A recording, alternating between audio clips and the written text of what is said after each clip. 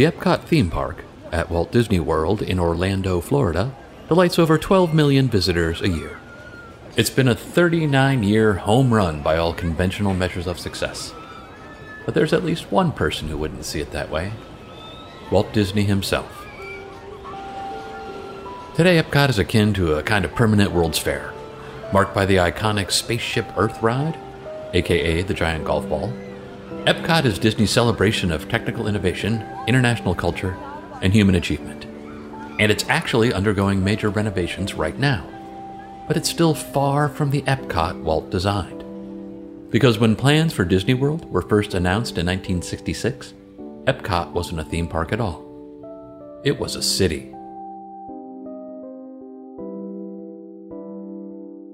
EPCOT is an acronym for Experimental Prototype Community of Tomorrow. His plans called for climate-controlled city centers, a huge cosmopolitan hotel, modern offices for businesses, state-of-the-art electric transit systems, pedestrian-focused urban design, lush green spaces, and a residential area for 20,000 people, complete with schools, parks, playgrounds, and homes outfitted with the latest technologies of the times. Walt Disney was famous for his tenacity in seeing ideas through. So what happened? I'm Scott Herms, and this is Look Both Ways, a podcast about experimentation, world-changing ideas, and the willingness to get things wrong. Each episode follows a two-act structure. First, a failed idea of the past, and second, an unsolved challenge of the present. This show is made possible by Kin + Carta, a digital transformation consultancy who believes in making the world work better for everyone, and who currently believes that it's okay for me to work there. On this week's episode, how did plans to live at the forefront of urban design become another Disney theme park? And what should we make of experimental communities as a means of solving the problems of city life, particularly when, a half-century later, many of those problems haven't gone anywhere? How do you do, everyone? This is Hank Weaver. For the past year, this signature has announced the opening of Disneyland, the show. Now it announces the opening of Disneyland, the place. The people and eyes around the world are focused on these 160 acres here in Anaheim, California. This afternoon, Disneyland, the world's most fabulous kingdom, will be unveiled before an invitational world premiere. Disneyland first opened in Anaheim, California in 1955, and quickly became Walt Disney's crowning achievement. But it was actually Walt's dissatisfaction with elements of Disneyland that sparked the ambition to build what became Disney World. As urban development surrounding the park grew, he became frustrated with the elements beyond his control. Walt called Anaheim a second-rate Las Vegas, and set out to build something better and bigger, way bigger. Walt was quick to denounce the idea that he would build a second Disneyland. "I've never believed in doing sequels. I'd rather do something new and interesting." When people pressed him about producing a sequel to the 1933 smash hit, The Three Little Pigs, Walt replied, "You can't top pigs with pigs." Makes you wonder what Walt might have to say about Disney's crusade to remake their own movies as many times as possible, with as many blue Will Smiths as possible. I am not a giant. I am a genie. There is a difference. Walt was a visionary, but even his imagination failed to realize that pigs can top pigs. The now shuttered Silver Palm restaurant of Chicago once made a sandwich called Three Little Piggies that did just that, combining deep-fried pork cutlet, bacon, and smoked ham into one gastronomic delight. Oh, and just in case you still had a working artery, it was topped with Gruyere and 2 fried eggs. Welcome to Chicago. Okay, anyway, Walt's quest to outdo himself brought him to a 27,000-acre plot of swampy Florida. The new project cycled through secret project names like Project X, Project Winter, and ultimately, the Florida Project. Also, name of a fantastic movie with William Dafoe. I highly recommend it. At the core of the Florida Project, his grand vision. The most exciting, the most important part of our Florida Project, in fact, the heart of everything we'll be doing in Disney World, will be our experimental prototype city of tomorrow. We call it EPCOT. That's Walt himself in a recording from 1966 unveiling the plans for Disney World to the public. It's now become known as the Epcot film. It's 25 minutes long, shot in what appears to be a large planning room in Walt Disney Studios in California. Huge maps, sketches, and miniature models plaster every available inch, some reaching so high that Walt talked to the camera from atop a ladder. If you watch the film, it doesn't take long to get a clear picture of what Walt's ambitions were at this stage of his life, or at least how he wanted to present his ambitions. I don't believe there's a challenge anywhere in the world that's more important to people everywhere than finding solutions to the problems of our cities. Epcot would be a living blueprint of the future of urban life. Walt thought the best way to create such a blueprint was to do something real cities rarely could. Start from scratch. By now, I'm sure you're wondering how people will actually live and work and move around in our community of tomorrow. Yes, we are. So in the next few minutes, we'll go into detail about some of our preliminary sketches and layouts. Remember though, as I said earlier, this is just the beginning. And with that thought in mind, let's have a look. The city's design is described as the radial plan. It's also called hub and spoke design. Paris is one of the most famous examples of a city that follows this model. It relies on a defined center and concentric circles radiating outward. If Epcot was a dartboard, the bullseye is a towering cosmopolitan hotel. As you moved away from the center, each layer would hold a different function for the city. The layer immediately surrounding the hotel would feature shopping centers, restaurants, theaters, and other nightlife attractions. But that's not all. Take it away, Disney announcer man. But most important, this entire 50 acres of city streets and buildings will be completely enclosed. In this climate-controlled environment, shoppers and theater-goers and people just out for a stroll will enjoy ideal weather conditions, protected day and night from rain, heat and cold, and humidity. Yep, you heard that right. A 50-acre, enclosed, climate-controlled city center. So, if upon hearing about Walt Disney's utopian city, you imagined a Truman Show-type dome, you're not totally wrong. But really, it's just the start. The next layer was for high-density apartment housing. One layer further out is the Greenbelt with lush forests, protected natural areas, and beautifully manicured parks. The outermost and largest ring is the main residential area with room for 6,000 residential homes, outfitted with all the latest and greatest technology. This was the key element of Walt's plan. Homes in Epcot would be constantly updated with the newest televisions, telephones, kitchen appliances, hair dryers, anything, making homes at Epcot a living, breathing showcase to American innovation. In Disney World, about 20,000 people will actually live in Epcot. Their homes will be built in ways that permit ease of change, so that new products may continuously be demonstrated. Their schools will welcome new ideas, so that everyone who grows up in Epcot will have skills in pace with today's world. Epcot will be a working community with employment for all, and everyone who lives here will have a responsibility to help keep this community an exciting, living blueprint of the future. Schools will become new ideas so that everyone who grows up in Epcot will have skills and pace with today's world. We'll unpack the strange and largely problematic nature of that idea in a bit. For now, back to the plans. The veins running through each layer of Epcot is a fully electric transit system, a combination of high-speed monorail and the Wedway People Mover, smaller trains used to bring people to and from the larger monorail stations. This is one of the few elements of the original plans that did come to fruition, now known as the Tomorrowland Transit Authority People Mover in Disney's Magic Kingdom. Walt wanted to prove that most American cities weren't designed for people. They were designed for cars. So at Epcot, not only were cars not the priority, they were nowhere to be found, at least on the main level of the city. Here the pedestrian will be king, free to walk and browse without fear of motorized vehicles.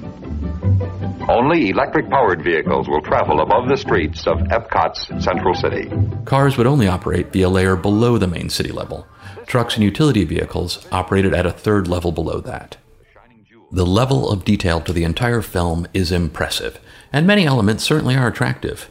Streets designed strictly for pedestrians. Transit systems operating this beautiful symmetrical web, this huge, expansive ecosystem with every detail planned to perfection. All there to be a proving ground for what city life could be like.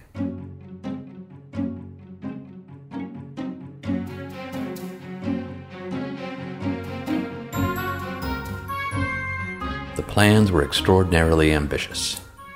And when talking about a planned utopian city in Orlando, Florida, governed by Walt Disney, in which 20,000 people live, work, and send their kids to school, there's a lot of reasons it might have, not worked. But Walt was also very pragmatic and famously obsessive about seeing ideas through. Disneyland was once considered a pipe dream. So was the idea that a feature-length animated film could ever be successful. Then Snow White and the Seven Dwarfs was released in 1937, became the craziest thing anyone had ever seen, and changed the film world forever.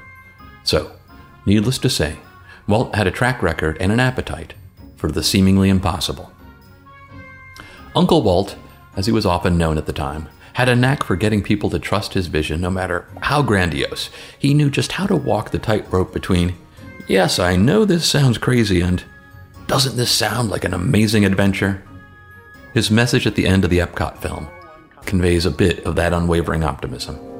But if we can bring together the technical know-how of American industry and the creative imagination of the Disney organization, I'm confident we can create right here in Disney World a showcase to the world of the American free enterprise system. I believe we can build a community that more people will talk about and come to look at than any other area in the world.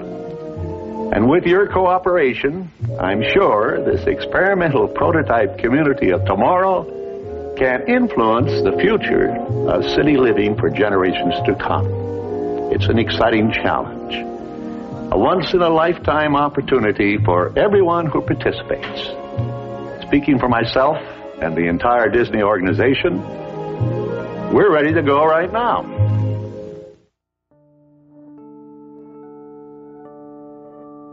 Unbeknownst to nearly everyone around him, Walt had been battling lung cancer and died 2 months after the Epcot film was made. It was his last public appearance. So what happened to the plans for Epcot? Plans for Disney World carried on. But by all accounts, the ambition, enthusiasm, and determination around Epcot died with its originator. The existence of Magic Kingdom originally was strictly there to make money in order to build Epcot. There isn't a lot of documented evidence that I'm aware of that there was ever any real effort to try to make Epcot the city even happen. It was just like, that was Walt's thing. So much of it was still in Walt's head. That's Dirk Libby. Dirk is a writer and associate editor at Cinema Blend and self-described amateur Disney historian. We asked Dirk, what if Walt hadn't died? Would today's Disney World be known for its high-tech prototype city that just happens to be funded by Splash Mountain? I think, something like what Epcot was supposed to be probably would have existed if Walt had lived long enough to see it through. But a lot of people, even within Disney, never thought Epcot would work anyway. So there was certainly, without Walt there to push ahead, and there were plenty of times when Walt Disney said, hey, my name's on the company, I'm going to do it. As strange as it may sound, Walt Disney, the urban designer, wasn't all that crazy of a next step in his life and career. He certainly had a talent for knowing what will entertain and inspire people. His skills may have been sharpened in the world of film and entertainment, but he wanted to apply them to bigger challenges. He wanted to be Thomas Edison or Henry Ford, not just Walt Disney, and do something that had a real lasting impact.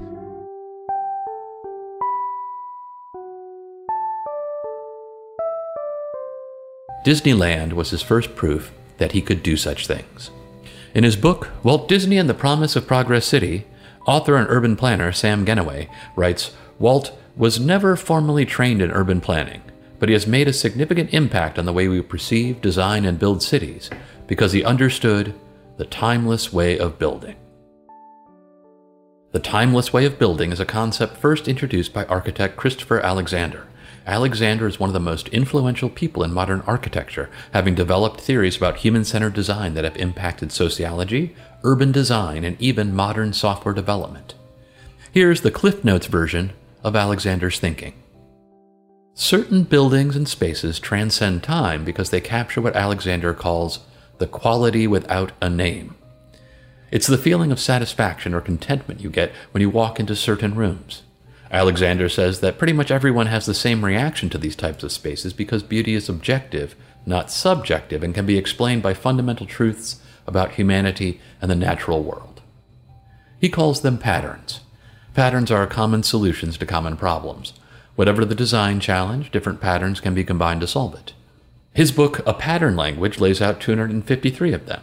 When these patterns are present, places make us feel good. We feel welcome, whole, and at peace. When these patterns are not present, and design decisions are made not for people, but for something else entirely, well, Christopher Alexander, then what happens? You go out on the street, and you see nothing but crap. Large-scale crap and small-scale crap. AKA, Walt's labeling Anaheim as a second-rate Las Vegas, or, in other words, Schaumburg. Sam Genoway argues that Walt had a strong intuitive sense for how patterns could make a space come to life. The careful planning of Disneyland's Main Street as a promenade, pattern number 31, connecting activity nodes so that each is within 10-minute walk, number 30, train tunnels that strategically reveal and then block your view of key elements of the park, creating anticipation for the Magic City, number 10, sitting porches that create an intimacy gradient, 127, and a rest between busy, crowded areas. At Epcot, the list goes on. Pedestrian streets, 100. Tree places, 171. Web of public transportation, 16. Web of public transportation is always Spider-Man's worst weapon. Not so fast, Dr. Octopus. I will ensnare you in a web of public transportation. For Walt, the details were everything. When he saw blueprints for sidewalks at Disneyland, Walt was outraged. The plans called for square corners. People aren't soldiers, Walt said. They don't turn at sharp angles. The sidewalk corners were rounded. All reports indicate everyone survived the incident. The focus on pedestrian spaces, the climate-controlled center, the robust electric transit system, little things like rounded sidewalk corners, many aspects of Walt's plan still hold up today as seemingly effective, human-centered design. By that measure, maybe Walt was onto something with Epcot. It will never cease to be a living blueprint of the future, where people actually live a life they can't find anywhere else in the world. Everything in Epcot will be dedicated to the happiness of the people who will live, work, and play here, and those who come here from all around the world to visit our living showcase.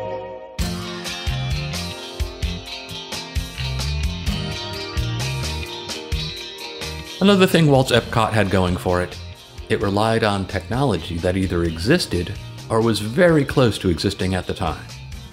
Many utopian-type cities proposed during the 1950s and 1960s, like Buckminster Fuller's floating cities, were often designed around very theoretical technology that nobody was close to realizing. Walt saw his plans differently. While he was absolutely determined to show what the future could be about, Epcot didn't hinge on inventing brand new technology. It was about applying existing technology in new ways and relying on American businesses to help make the vision a reality. There was, however, one part of the human experience that Walt seemed to dismiss. I am talking about freedom. You know, input, participation, some level of choices about your life and how you interact with the world. Everything you wanted as a teenager. Walt was a notorious control freak, which was likely part of what made him so successful. But his plans for Epcot took it to a whole new level. He wanted total control, and he went to great lengths to get it. First, the land itself. Disney had to buy up the 38 square miles that Disney World sits on today. If the existing landowners knew it was Walt Disney who wanted their land, they would have charged him a pretty penny. So in order to keep prices down, and the secret Florida project intact, they purchased the land via 5 shell companies, all legally owned by Disney. Which, that can't be possibly right, can it? Max, can we check if that's legal? Our producer Max is telling me that. Okay, yeah, well, right. He's saying he had no idea because he's not a lawyer. Fair. Very fair. Shady or not, Walt had his land. Now just came the bit about controlling everything that happened on the land. Walt and his army of lawyers petitioned the Florida State Legislature to create the Reedy Creek Improvement District, a new municipality in which the Disney Company could effectively be its own government and have near total autonomy within its borders, meaning things that would normally be controlled by elected state or local government officials, land use regulation, building codes, utilities, roads, bridges, fire protection, emergency medical services, would be 100% up to Walt and Company. And it worked, because it's still how Walt Disney World operates today. Author and professor Dr. Richard Fogelsong once referred to Disney World as the Vatican with mouse ears, which is super good to know the next time that I need a blessing or an indulgence from a rodent. All this because of Epcot. Stories suggest that some brave soul did muster up the courage to convey to Walt that a general lack of self-determination might be a deal breaker for some Epcot citizens, and adjustments to the plans were made. Okay, no one's actually going to get to live in Epcot long term. Maybe you're just going to live there for 9 months. And you'll have to, it's like you'll move in, you'll live there for a while, and then you'll have to leave, because if we let you stay any longer, you'll get rights. That's essentially what it came down to. Anytime you hear, if you stay any longer, you'll get rights, it's probably a sign you're about to have a bad time. Right up there with, I don't want to sound like a racist, but, and mandatory HR training. So, safe to say, Walt's plan to become a benevolent dictator of 20,000 people would have likely caused problems. Others argue the plans had a different flaw, one right in the middle of it all. It was a city built around a mall, a climate-controlled center full of shops, restaurants, and theaters. Which begs perhaps the obvious question, can it still be human-centered design if it's quite literally designed around a mall? Or is that better known as Disney Quarterly Earnings-centered design brought to you by Macy's? In his book Wonderland, How Play Made the Modern World, author Steven Johnson points out that while seeking inspiration for Epcot, Walt spent a great deal of time studying 3 sites: 2 shopping malls on the East Coast and a new Neiman Marcus department store in Texas. We had to include this passage from Wonderland because the opening zinger is just too good. Johnson writes, "The gap between Disney's ambition and his prior art seems a little baffling to us now, like someone setting out to reinvent the literary novel by studying the great works of Nicholas Sparks. But the fact is, Disney's expedition made a certain kind of sense. Like it or not, it was a crystal ball. If you wanted to understand something important about the way human beings would live in the year 2000, studying shopping malls was probably as good a clue as anything going in the early 1960s.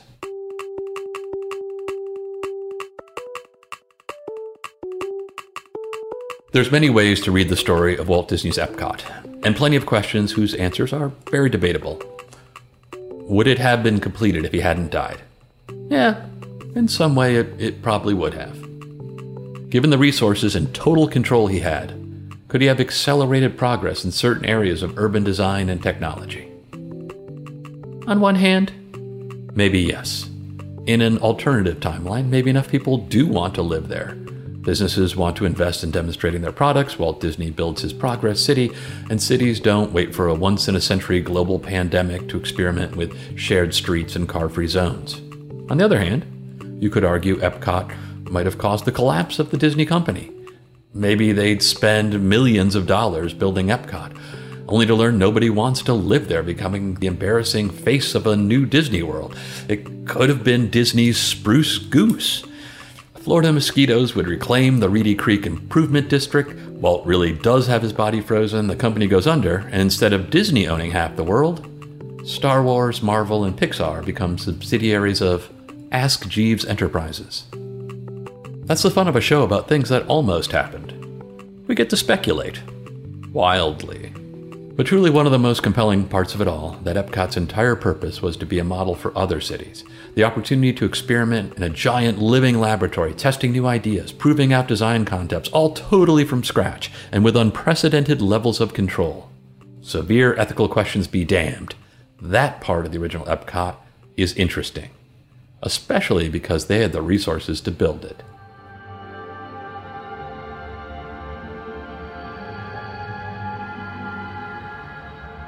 Steve Johnson says while it can be easy to dismiss, so many of Epcot's core designs do have tremendous value. He writes, "To this day, no one has built a progress city, which means we have no real idea how transformative it might be to see all these ideas explored simultaneously. Mall or no mall, perhaps it's time we tried." No progress city? Well, not so fast, Mr. Johnson, because there are some folks 12,000 miles from Orlando who are building exactly that. We'll break it down at the top of part 2, right after a brief intermission.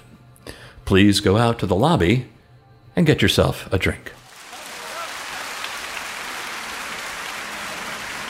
The way you described it is he just wants to play God. That was my next thought was that, like, can you imagine, like, if you were in that meeting right now in today's world, you're in that meeting, your boss comes in and pitches this idea to you, right? I would be thinking, I'd be like messaging you in a side chat right now. I'd be like, is this communism? I can't tell. Is this communism or fascism? I can't tell. It may be both. I don't know. Yes, that's exactly. Did he forget that people can talk and think? Hey guys, so Walt's birthday's coming up, and we thought that we should just get him. We're gonna get him a giant Lego set. You're tired of the Epcot meetings. I'm tired of the Epcot meetings.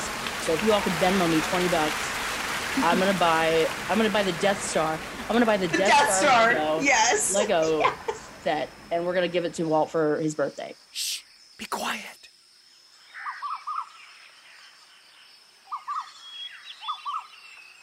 Welcome to Tenga. Tenga is a forest town currently being built in Singapore, and it might be the closest modern example of Walt Disney's vision for a built-from-scratch, tech-powered city of the future. In Tenga, vehicles will run underground, making the car-free town center safer for walking, cycling, and recreation. Lush green spaces blur the lines between the natural world and urban life, including a 100-meter-wide forest corridor, safe passages for wildlife, and community farms. Waste is collected via a massive automated system as part of a massive network of smart buildings constantly using artificial intelligence to optimize wind flow, temperature, and energy use. Perhaps Tenga's most impressive feature is a proposed solution to a big problem in Singapore: air conditioning. Singapore is known for its heat and humidity, so a lot of energy, usually from fossil fuels, is used to keep people cool. The solution? A first-of-its-kind, solar-powered air conditioning system that, if adoption is widespread enough, would result in the equivalent of removing 12.6 million kilograms of CO2 from the atmosphere, or the equivalent of 4,500 cars from the road. For Tenga's developers, it's all part of bigger ambitions to prove what's possible in sustainable urban design, including goals of net zero carbon emissions. And the Tenga project effectively is being built from scratch, repurposing land formerly used for military training. So if you're looking for a model for what cities might look like 10, 20, or even 30 years from now, Tenga, Singapore is not a bad place to start.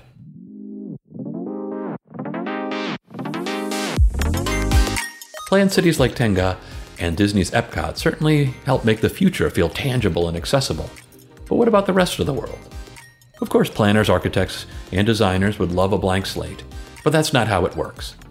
City leaders must solve everyday problems and plan for future generations without shutting off the faucet of everyday life. So what does planning actually look like then? And when does the planning process risk overlooking the most vital elements of true human-centered design? To help us answer all of our existential questions, we sat down with Brenna Berman. Brenna is the founder and CEO of a Chicago-based nonprofit called CityTech, which you'll hear her share more about in a moment. Brenna is brilliant and full of fascinating stories, including some from her tenure as the City of Chicago's Chief Information Officer. This interview was a blast. I hope you enjoy it. Here's our conversation with Brenna. Brenna Berman is the founder and CEO of CityTech, a nonprofit organization focused on using technology to make cities happier, healthier, and more productive. She also served as Chief Information Officer for the City of Chicago under Mayor Rahm Emanuel, where she led the city's tech transformation and innovation strategy. Brenna, we're thrilled to have you on, and thank you for being with us today. Thanks, Scott. I'm really excited to be here. So tell us a little bit about City Tech and the work that you lead. Sure. So City Tech is an urban solution accelerator.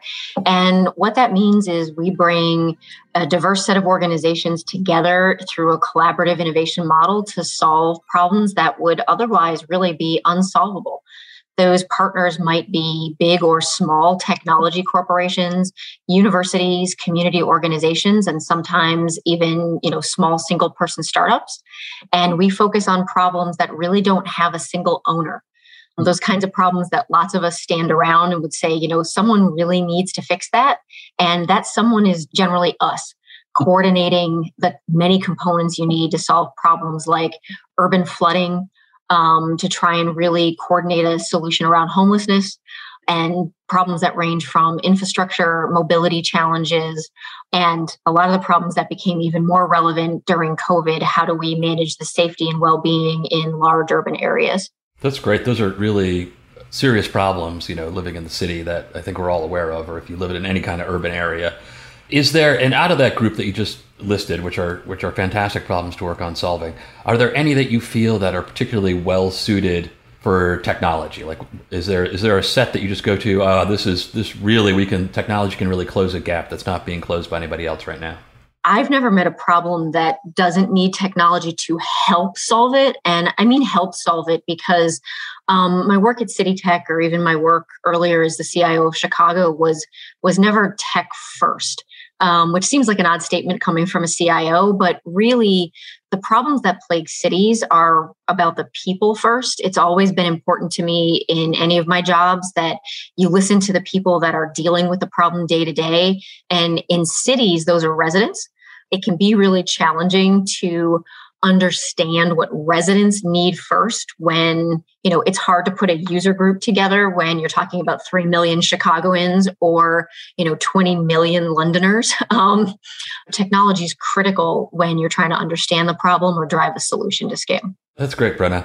And I really love to hear that you're using user research to drive your solutions. I think as certainly with my experience in technology, I've worked at plenty of places where that was not a factor, and we would build things that nobody wanted or needed. So was there, because this has happened to us, and me as well, is that you go into a situation thinking what the problem is or what people want, but then you do the user research and you get a completely different answer. Did you run into that at all so far in either Chicago or in your current? Absolutely. I think one of the best examples is, and it's one of my favorite projects that started in a partnership at the city, and we continued in partnership with it at City Tech. And it's a project called the Array of Things. There's a number of Chicagoans that are familiar with it. It's an enterprise grade sensor platform. It was a first of a kind. It was a partnership led by the University of Chicago and Argonne that the city was a lead participant in. At City Tech, our role was to drive actually the resident engagement in that project. And to quickly explain, right, it was these really large scale multi-sensor nodes that were up on traffic lights. Because at the end of the day, as much as we think we know a lot about cities, we actually don't have research grade data about cities to make detailed decisions about how to better manage them. And so the goal of the Array of Things was to collect that kind of data over 5-year periods. So, out in the weather and the wind for 5 years. And there are cameras in those nodes. They are still cameras that are about the resolution. This gives you an idea of the age of the project of an iPhone 7. Just to explain to you the kind of pictures we were getting. Yeah. Nonetheless, they were cameras. And in any sort of public data collection project, the designers of that project and the public and the advocacy groups that work in this space should ask privacy and security questions. Absolutely.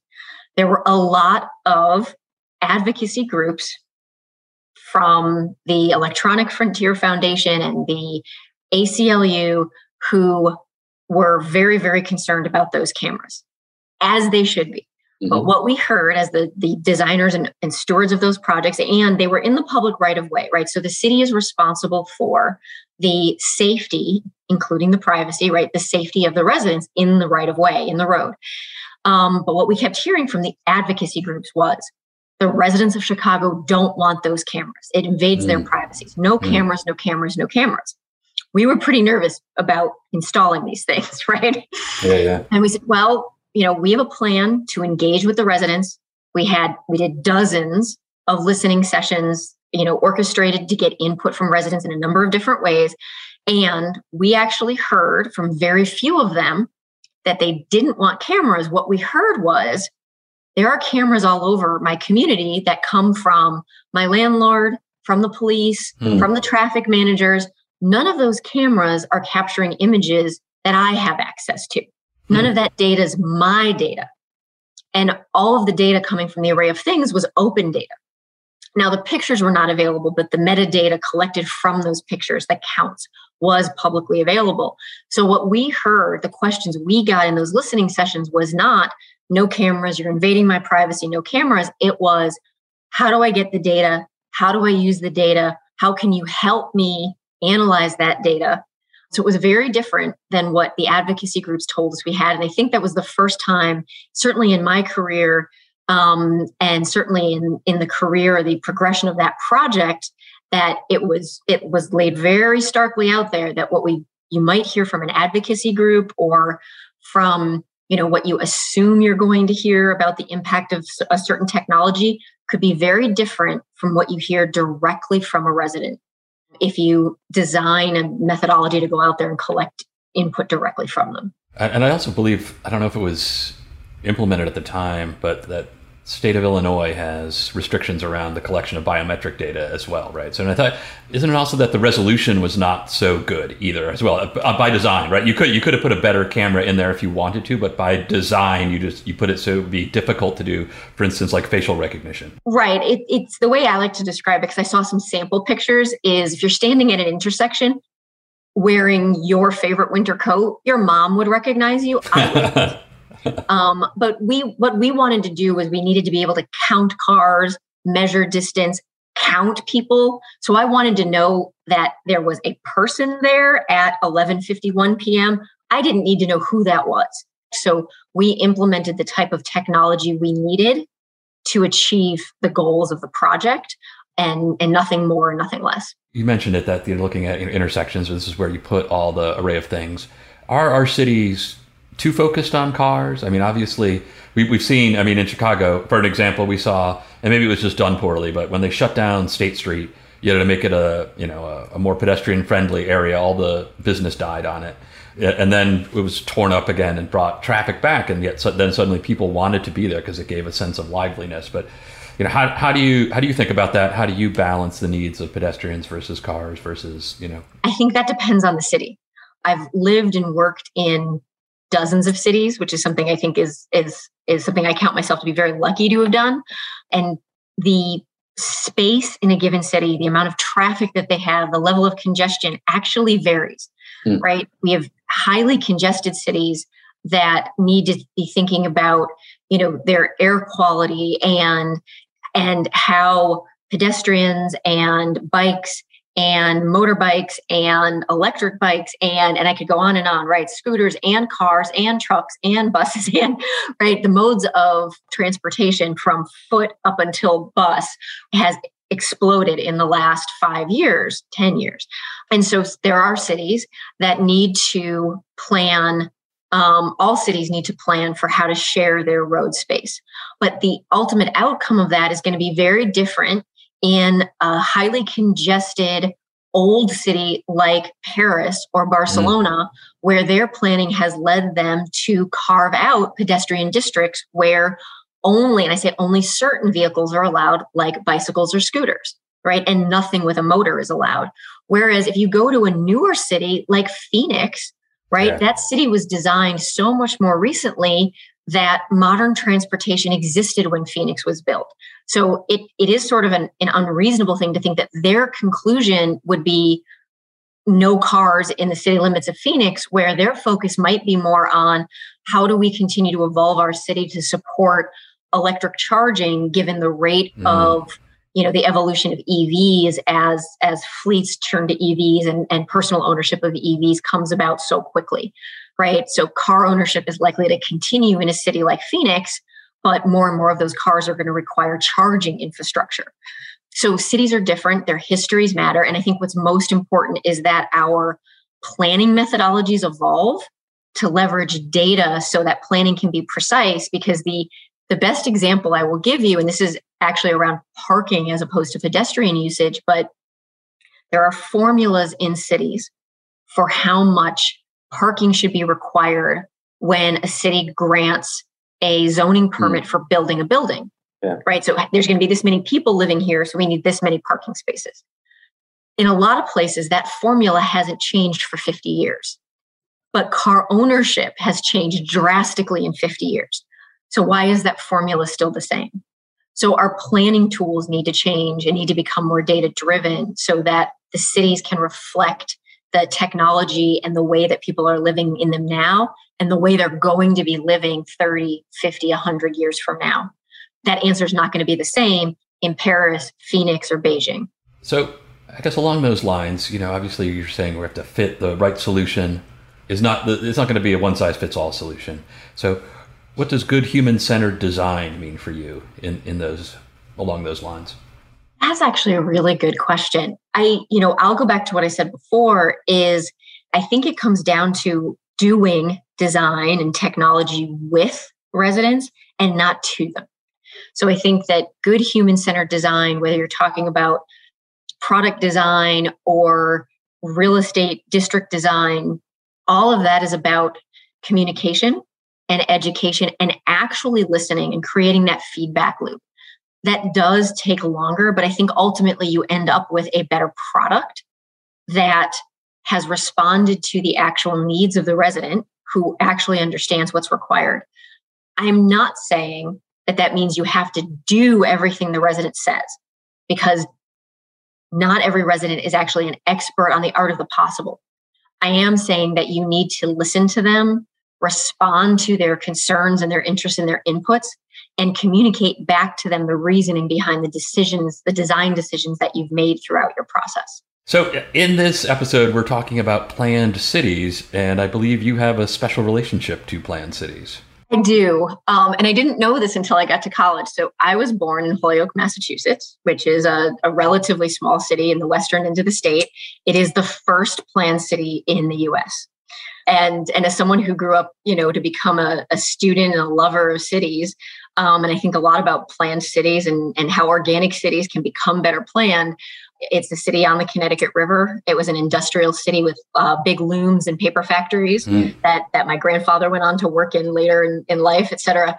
But it was the first planned city around taking advantage of that water power to drive industrial production.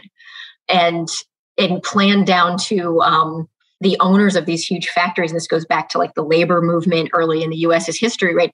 They planned for the recreation of their employees, and it is the city where actually volleyball and basketball were invented. Oh, yeah. Yeah, to maintain the health and vigor of their employees. It was very planned. It's fascinating. Yep. So the planned city that we're talking about is Epcot, which I'm sure you're aware that Disney did have much grander plans for it than what it turned out to be. I mean, do you feel like that was a valid model, what he was going on? I mean, is that something we really should be doing? Should we have a planned city that models these best behaviors? So I'm going to get this wrong. What is it? Like man plans, God laughs? Yeah. Yep. I think that is true. And I think it is true for cities. There's, city planning is a discipline that even for cities that are organic like Chicago, right? The city has a department of planning now that's responsible for the disciplined growth and management of Chicago now. I don't know that it is good or bad. I think sometimes it is misguided in the idea that you can plan everything out in a city and that, people and people's culture and habits and aren't going to then come in and muck it all up, which I think is the best part about cities. Yeah. There's an example. There's a city in South Korea, which I apologize because I am not going to get the name right, that was planned and built in partnership between the Korean government, the federal Korean government, and Samsung. And it is a smart city. It is amazing in a number of ways, right? It's a full circular economy in the sense that the all of the water is captured and recycled, all of the trash is managed, so it is green, it is walkable, it is all of those things from an environmental perspective and a land use perspective. And there were all of these incentives to encourage people from Seoul to move there. And people did, because there were lots of incentives and blah, blah, blah.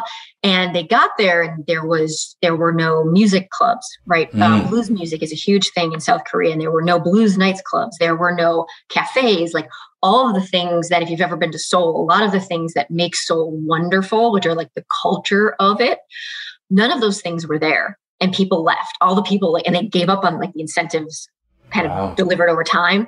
They punted on those incentives and they all went home to Seoul.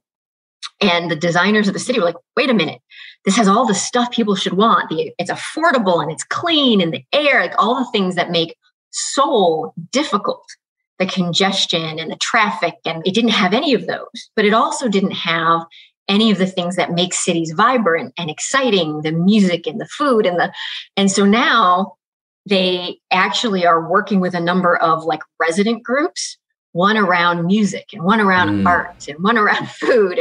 And they're now trying to build the culture, which is going to be interesting to watch. So you have the opposite side of that. You have all these planned cities in China that are actually empty. So I think what doesn't work with cities is I don't think you can build it and they will come, because you can beautifully plan infrastructure. I don't think you can plan humanity, and that's what cities are. So I think there's a balance. And what I think data can provide to city planning, believe it or not, because I'm going to use humanity and data in the same sentence, is I think data can provide insight to humanity and what humanity needs to be happy and healthy in cities as they grow and change. So that's the planning that I think can happen, whether you're looking at a new city, like an actual greenfield development, or the continued development of an existing city like Chicago or London or Beijing. Yeah, that makes sense. Or Epcot. Do you feel that there's any, obviously you're biased having held your post in Chicago, but are there any cities that you feel are really leading out in adapting and using technology that are really sort of showing the way for other cities? Singapore is always interesting because they're always ahead of the curve on technology.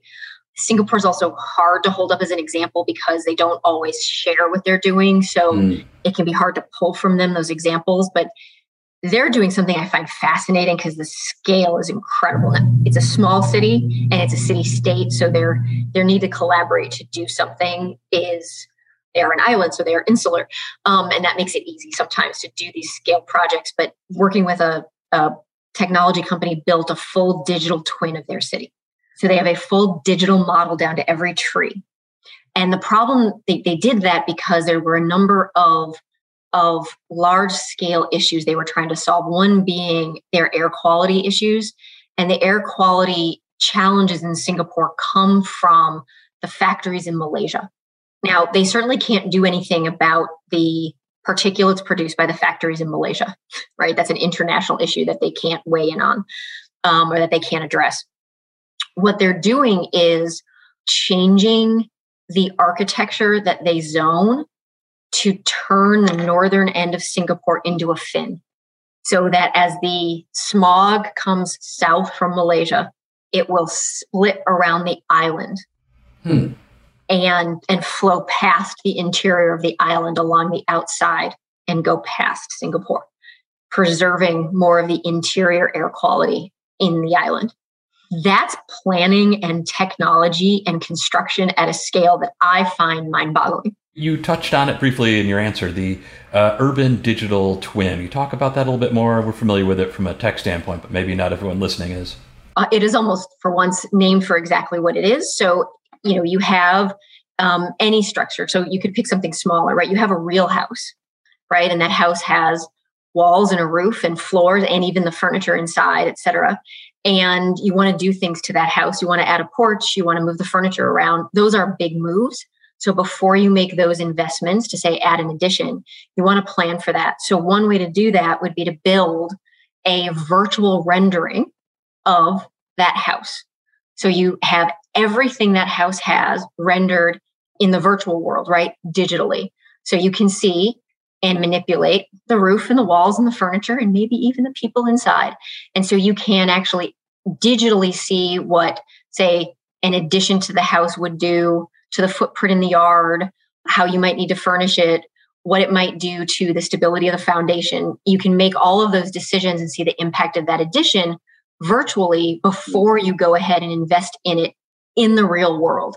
The idea of a digital twin at the city level is immense. We actually built what is essentially a digital twin of just the underground infrastructure of the city, working with a number of partners. It may not surprise many Chicagoans to know, and this is not just a Chicago problem, there is not a city, this is probably true, there's not a city in the world, but certainly in North America, that actually understands all of the infrastructure under the street. And it's because it's very hard to map. It's changed by a number of partners, right? The city owns the water pipes. The telecom companies own their pipes. There's the gas company. If you go back far enough, right? There's telegraph pipes and nobody owns those anymore because the telegraph company went out of business. So across North America, there is an actual accident caused by underground construction one time every 60 seconds in a given day. Wow. Now, that accident might be they nick the broadband cable and you and I are annoyed because our Wi-Fi, like our wireless goes out. No, that's life-changing. That you can't lose Wi-Fi. Well, it's worse if the gas main blows up. Yeah, that's true. So there's a range from, irritation, but money lost if you're running your company, right, to loss of life. And the market impact to that is about $360 million a year. So we engaged in a large project with a number of partners to create a digital twin for Chicago, though the pilot was to create a digital twin for 3 full blocks where Chicago was doing a major water main replacement. And as someone who grew up on the East Coast, I think sometimes in Chicago, if you're from there, you don't necessarily realize we take for granted. We don't look out our windows in Chicago and see power lines all the time. We actually have unobstructed views. And that is because so much of our utilities, all of our utilities, are underground. It has a lot of benefit, right? Our city is more beautiful because so much of our utility is underground. But the added benefit to that is the difficulty of the construction when we need to touch that. One of the things that this application that we built does is it cuts the time, the planning of an underground project and the execution of that project by somewhere between 13 and 20%. And that's time that you and I aren't sitting in traffic because of that construction, which, it's hard to put a dollar amount on that, but I'll take it as a Chicagoan who sits in that traffic. Very good. Did you ever play Sim City? Maybe once or twice. You feel like it helps you in your current job? Or there are actually, you laugh, there are online classes that my son is taking, right? This is what you do during a pandemic with a 10-year-old, sure. That is taught by a college level urban planning professor. And he uses SimCity to help my son learn about urban planning. So don't make me making fun of SimCity. I wasn't. I love SimCity. I think it's a great tool. So Brenna, thanks so much for being with us today. Thanks for sharing your insights. It's been really helpful to sort of understand how groups like yours are thinking about ways we can live better through, technology and community and using human-centered design. So knowing what you know, what technology do we have now that you feel is most promising to help us in the near future deal with some of the challenges that you've laid out? Well, one, thank you, Scott, for having me. This has been a lot of fun. I've really enjoyed it. Looking out 10 years, I think the technologies that excite me the most are the ones that create access for people, because I think that there's a lot of folks that have issues that could be easily addressed by the right technology that would make it easier for them to enjoy the city. In a lot of ways, 100 years ago, this would have been the elevator, right? Where lots of people who couldn't access the L were able to access the L when we began to put elevators in every station. So the elevator 10 years out from now could actually be things like personal air quality monitors that make it easy for a kid who has asthma to be out and about because they know how to navigate the city better by where it's going to be clean and easy for them to breathe. A navigation system for someone who is either hard of hearing or seeing impaired that means they can go all the places that I can just because they're otherwise able than I am. And that's important to me. I want to be clear for two reasons, not just because I would hope that any city, but I always think about Chicago because that's home, not only because that means they would be able to access all the places in the city that I can, but also because that means I'll be able to interact with them. I'm more likely to meet them out at the park or the bar or the wherever. And that's going to make my experience of Chicago that much more rich because the bar of accessing the resources of Chicago is going to be all that lower. And so for me, all of the technologies that are emerging right now, the most important ones are the ones that lower that bar of access. And whether that's access to infrastructure, access to resources like jobs and healthcare and education, or access to just being out in the public space, they're important to those people who struggle with those barriers today, but they're just important to those of us who don't, because we're missing out because we don't know those other folks that can't enjoy Chicago the way I can right now. So those are the things I look forward to, or anything that bashes through a barrier to somebody else.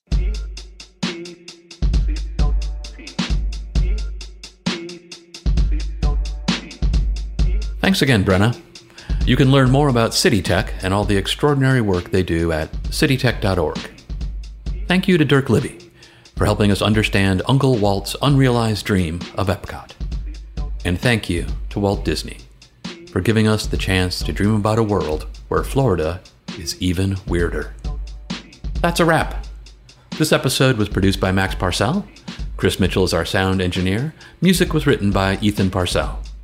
Be sure to subscribe to stay up to date on new episodes, and follow us on Instagram for additional info about each episode. Please let us know what you think of the show. If you liked it, give us a 5-star rating on your podcast dispenser of choice.